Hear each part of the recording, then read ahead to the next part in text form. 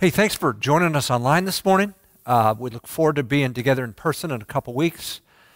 But for now, we're celebrating online, and thank you for joining us. You know, every time I pull out my news app on my phone, the circumstances seem even more dire. The COVID cases are rising. Right now it's in California, and ICU space is critical, and we went through that in Lincoln. And you wonder, what do we do in the face of these threats? We've never had these kind of issues before where we're running out of hospital space and people are dying. And how can we have any confidence in the face of threats? Well, I want to talk about that this morning. We're finishing our calendar year. It's a time we rethink about our lives. And I want to wrestle with the question, how can we face any threat with confidence? So if you got a Bible, if you'd open that to Psalm 46, we're going to go all the way through this psalm asking this question, how can we face any threat with confidence? So our passage starts this way in verse 1. It says, God is our refuge and strength, a very present help in trouble. This is a statement of confidence in God. He is trustworthy. He is a place of refuge. He is a place of sanctuary. So back when I was in elementary school, we would play tag on the playground. And when I was everybody would get on the jungle gym and climb up to the top because they knew I was scared of heights. So they could go to this elevated place and be safe. They wouldn't be tagged because I wouldn't come get them. So what the psalmist is saying is God is that place we can go where we can't get tagged. Well, Andy, that's a wonderful sentiment, but why? Why would this psalmist say that? Well, we'll start answering that question in verses 2 and 3. Therefore, he says, we will not fear. Now, there's a derivation of the command God gives his people, do not be afraid. Do not fear. That's his number one command. And here's the psalmist echoing that. He says, we will not fear. Though the earth should change, well, how much is it going to change? And though the mountains slip into the heart of the sea. So we're talking about a storm so great that the mountains are shaking, that they're slipping into the sea. I'm wondering, what's your experience with the mountains? For me, I was going to training for my first job after I graduated from college and went from Texas to Colorado. I don't know if you've lived in Texas. I lived in Houston and College Station. It's as flat as this stage. And so we're driving out and we're on I-25, and if you've been up there, you get around Denver, just a little bit north, you start to see the foothills. Man, I was amazed. So we had a week in Fort Collins, and then that Saturday we went down to Boulder, and we went kind of the long ways. We went out to I-25, and we came in the diagonal and Longmont. And as you come in, there are the flat irons of Boulder. Staggering. Overused word, awesome. We're not done. The next weekend, our little Texas group, one of the people in that, her folks had a condo in Frisco, or Breckenridge. So we go down I-25, west on I-70, and then you go up 5,000 feet, and then you see the mountains in their grandeur. It's breathtaking, especially for somebody from Texas. Well, imagine all that slipping into the sea. That's quite a quake. But the psalmist is saying, even in that kind of shaking, we will not fear. He goes on, verse 3, though its waters roar and foam, though the mountains quake at its swelling pride. In this case, the waters are coming up, that the waves are overwhelming the mountains. He said, even in that, we will not fear. Why? Why would we not fear? Because God is in control of nature. We're talking about the waters, mountains going to the waters coming. God has shown throughout history he's control of the waters. He talked about a flood when it never rained in the book of Genesis, and it happened. The people of Israel, they were backed up against the Red Sea, and he just parted that thing. They went through, and when the Egyptians went through, he brought it back. They wanted to go to the promised land, and the Jordan River was at flood stage on Mount Wadi. He parted that. God is in control of nature, everything. See, we're wrestling with this question. We're facing threats like we never thought. We've had this COVID thing. We've got a contested election, and it goes on and on. And how is it we can face any threat with confidence? According to the psalmist, we can do that because God is in control of nature. If he's in control of nature, what else does he not control? How can we face any threat with confidence? We can because God is in control of nature. So in verses 7, the psalmist moves his focus from nature to nations, to political crisis. And here's what he says starting in verse 4. There is a river whose streams make glad the city of God. Now the place of refuge is going to be moved from God himself to the city of God. This is the place he inhabits, the holy dwelling places of the Most High. God is in the midst of her. She will not be moved. God will help her when morning dawns. So this is a place of refuge, a city of refuge, and it's safe because God is there. Why do these people need safety? Well, verse 6, the nations made an uproar. So there are nations, there are world powers that come up and they come on the scene and they are overwhelming. We think of the Greek Empire, we think of the Persian Empire, we think of the Roman Empire, right? And these nations, they come and go. And verse 6 says, the kingdoms tottered. That's the kingdoms around them. It's kind of like, whoa, this one's coming and nobody can stop them. Except, second part of it, verse 6, he raised his voice and the earth melted. These powerful nations, God spoke, and the ground before them, it just melted away. And at God's pleasure, they were gone. Why is that? Verse 7, the Lord of hosts is with us. The God of Jacob is our stronghold. Hey, there's going to be political crises that come and go. There's going to be nations that rise and nations that fall and this and that. And the psalmist is saying God is in control of that. And we see to think that nation, that force, that politician, that political party, that whatever is in control. No, God is. A little boy, maybe we were 10. I was 10 or 11. I had an older brother, 4 years older. We were up visiting an aunt of mine in Buffalo, New York, and we were out walking around, and I see, you're going to have to be a little older to remember this, a sign, kind of brown and yellow. It says Fallout Shelter. I said to my brother, what's that? He said, oh, those are places that are marked, so when the Russians attack with nuclear weapons, we have a place to go. What? It's the first time I heard of nuclear things and weapons, and yeah, they come and then there's this, they put this cloud out and it infects everybody, and I just thought in my little 10-year-old mind, where do you go to escape this? See, that was a nation that was a threat, and for several nights I wondered about what happens when they shoot the missile. Fortunately, at 10 or 11 years old, the thought went away, but for 3 or 4 nights it controlled me.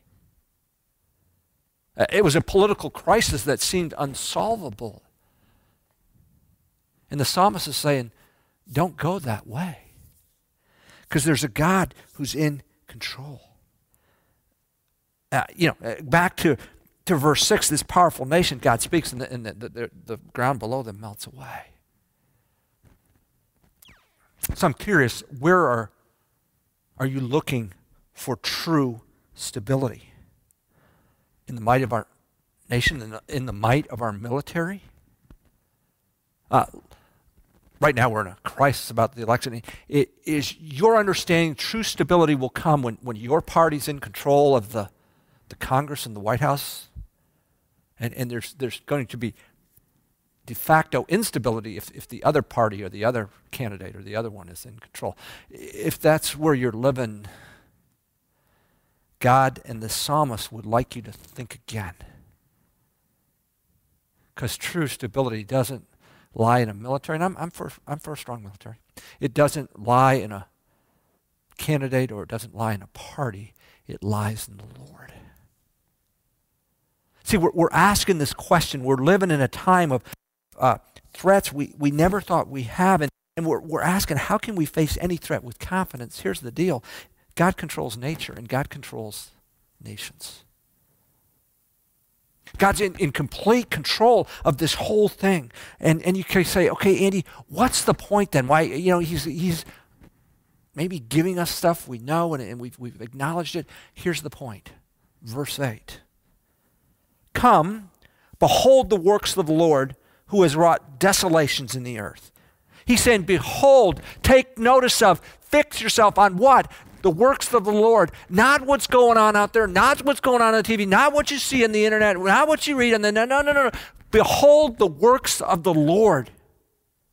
Focus on them, marvel in them, think about them. So you'll understand that there's no threat that is beyond God. So here's a little disclosure. Some of you know I'm a University of Michigan football fan. And I'll be at my office working on a sermon. I'll need a little break. And you know what I'll do? I will get on YouTube and I will look at past highlights. Now, there's nothing in the present. They're not very good in the present. But I will look at past highlights where they have been good. And I will look at a game that I have watched at 3 or 4 times just because it's fun to see them win. Well, Andy, why are you doing this? You already know the result. Because I just want to bask in it again. I just want to think about it again. I just want to see it again. This is what the psalmist is asking us to do. I want you to bask in it. I want you to think it. I want you to roll around in what? The works of the Lord. Why? Because if you'll do that, you'll get the picture. The stability isn't in this, that, or the other out there. It's in Him. As we start this year, where's your focus? Where's my focus? What are we reveling in? What are we basking in? What's consuming us? God? Or something going on out there? And I'm not saying we're ignorant, that we put our head in the sand. I'm not saying that at all. Let's look at that stuff. Let's be honest with that stuff, but let's look at it in view of who God is. So verse 9, another call to think about our focus. Here we go. He makes wars to cease to the end of the earth. He breaks the bow and cuts the spear in two. He burns the chariot with fire. God is in control of these armies, and when He decides it's done, it's done. The war, it's over. He takes the instruments at His will and His whim, and He burns them and He breaks them and He says no more. And yet we get consumed with what's going on out there. 1979, Russia marched into Afghanistan. And so President Jimmy Carter brought conscription back. That means young men 19 years old had to register with the Selective Service. Now that after the Vietnam War, that had been done away with, and so, man, I cannot tell you the panic that set off. We're going to war. We're going to invade Afghanistan. You sign up. You're going. The draft's coming. We're at 2020. The draft hasn't come yet. Russians have gone and left Afghanistan. We didn't go in. But there were folks who got so caught up on the news and they started jumping to conclusions and worrying and this and stuff, and none of it ever came true. Yeah, do we need to notice what's going on? Absolutely. But we need to look at that in light of the one who says, I am in control, complete control. I bring desolations, I break and I burn the instruments of war. It's to Him. We need to put these threats against the backdrop of God. So Andy, you're going to say that, okay, yeah, you got this God. He's controlling the nation. He's controlling the nations. Then why is this stuff happening? By the way, there's a pandemic. Andy, there's a pandemic going on, 200,000 plus and more, and there's crisis going on, and our nation's at a crisis about the election, and there's stuff overseas, and there's, why? Here's my question. Ultimately, I don't know why He allows some things, and who knows what he doesn't allow. But I will say this, the crisis of the world draws back to Him. They make us realize we're not in control. Let me give you two examples. I'll be honest, when I heard about this coronavirus back in the beginning of this year, January, February, I thought, yeah, it's serious, but it doesn't affect us. We in the U.S., we've got this figured out. I mean, there's been MERS, there's been SARS, and the rest of the world's been affected, but not us. We'll figure it out. We're in control. This has busted that notion, at least for me. We're not in control. And God, in His goodness, redeems these crises and draws people to Himself. And I want to say the 60 or 80 or 90 years we have are important, but in light of eternity, God speaks in these crises. One more. My parents grew up in the Depression. My dad told me how bad it was. But I was relieved that we had put economic systems in place that this would never happen again. And I remember in the middle to late 1990s, I remember a news story that said, have we developed the first recession-proof economy? Well, 2006 through 2008 and 2009 proved that differently. We didn't have enough policies to avert this crisis, and we came real close going into depression as a nation. My point is, I was reminded again, my well-being, my family's well-being, economic stability, it's in God. It's not in an economy. And a couple of these crises have kind of slapped me in the face. And if it happened with me, it may be happening with others. Ultimately, I don't know why God allows these things, some and not others. But I do know He redeems these crises to bring us back to, I am the source. I am the one of stability.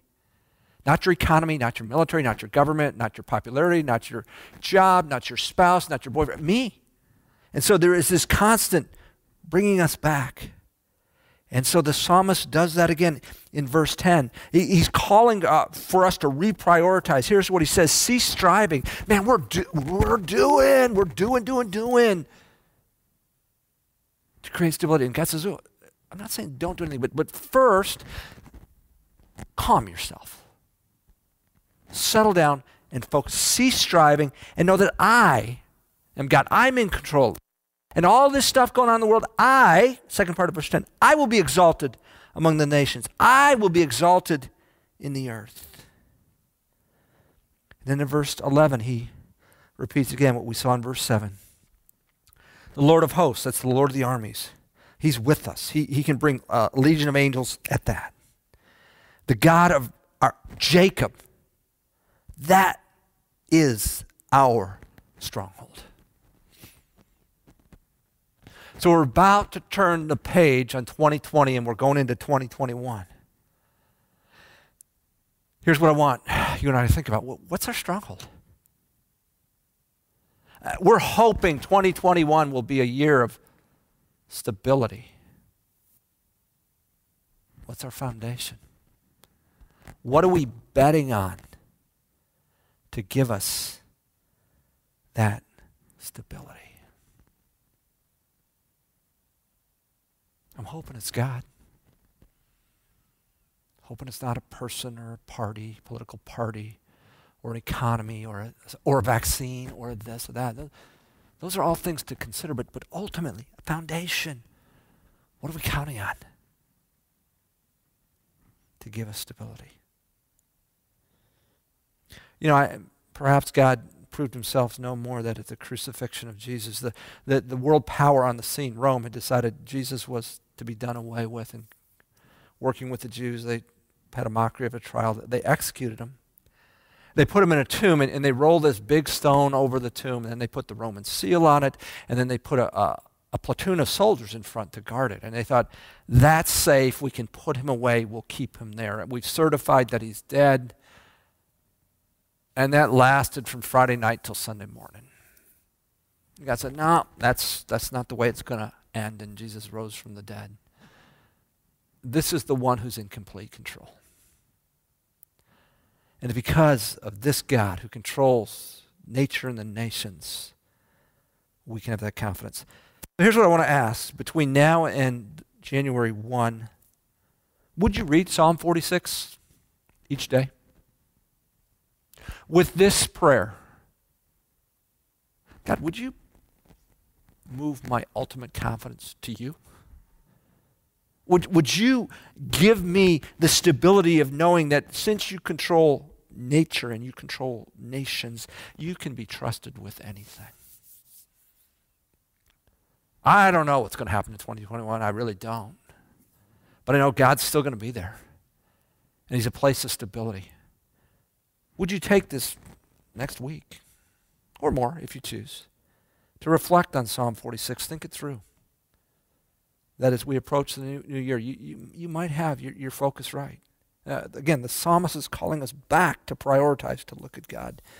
Would you do that?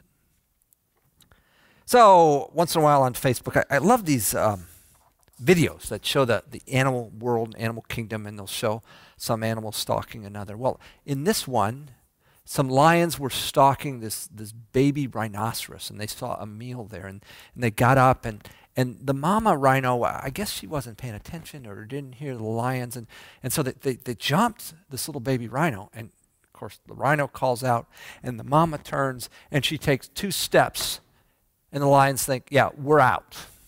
We're gone.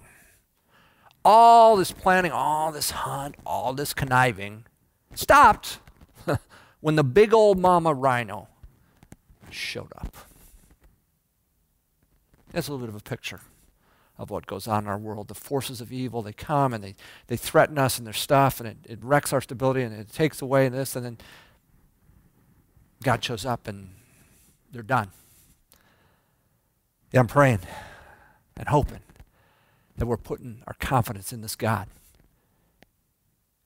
It allows us to face any threat because he controls both nature and the nations. Let me pray. Our Father in heaven, we are grateful that you are in control. And forgive us to the degree we have put our focus someplace else. We have beheld something other than you. You say, behold, he makes nations to cease. Behold, he brings desolation. Behold, he breaks the instruments of war and burns them. Behold this God. Lord Jesus, that we would behold you ultimately, and that would give us the confidence to face any threat.